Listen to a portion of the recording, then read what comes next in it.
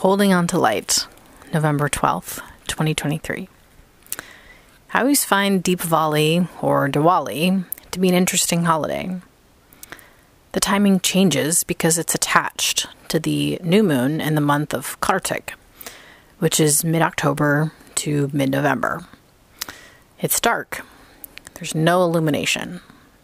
Symbolically, the day before Deepavali represents a time when it seems like light can't win, won't win, that evil will triumph and maintain its grip on society.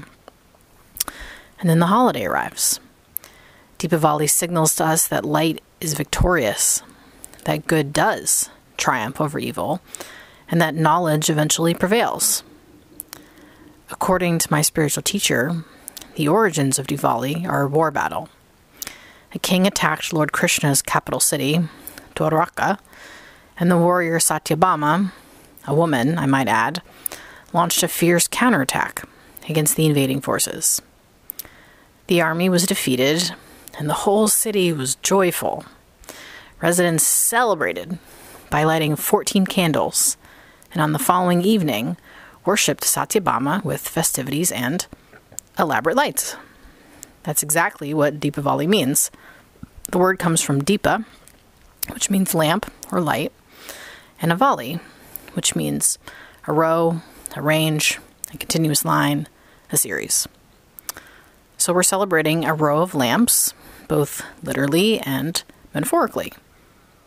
You might notice Deepavali is similar to Hanukkah, another holiday that involves lights in a row.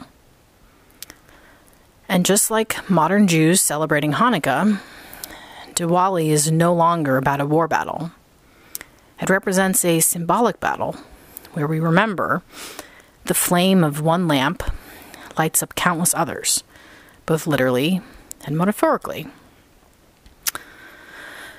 I've had moments recently where I want to burrow under the covers and completely withdraw from the world. I don't enjoy what's happening, nor the vitriol it's inspiring. Everything seems so dark. And then I remember a quote from Rumi, who said, "If everything around seems dark, look again. You may be the light." I think that's what Deepavali reminds us. It's not only that in the end, good will triumph. It's also the recognition we have a part to play in that victory. When we spread our light, our goodness, we light up other people. And together, we create a row of lights such that darkness retreats. We may be few in number, but that doesn't mean we're any less powerful. To paraphrase my spiritual teacher, the strength of 5 good people is more than the united strength of 100 immoral people.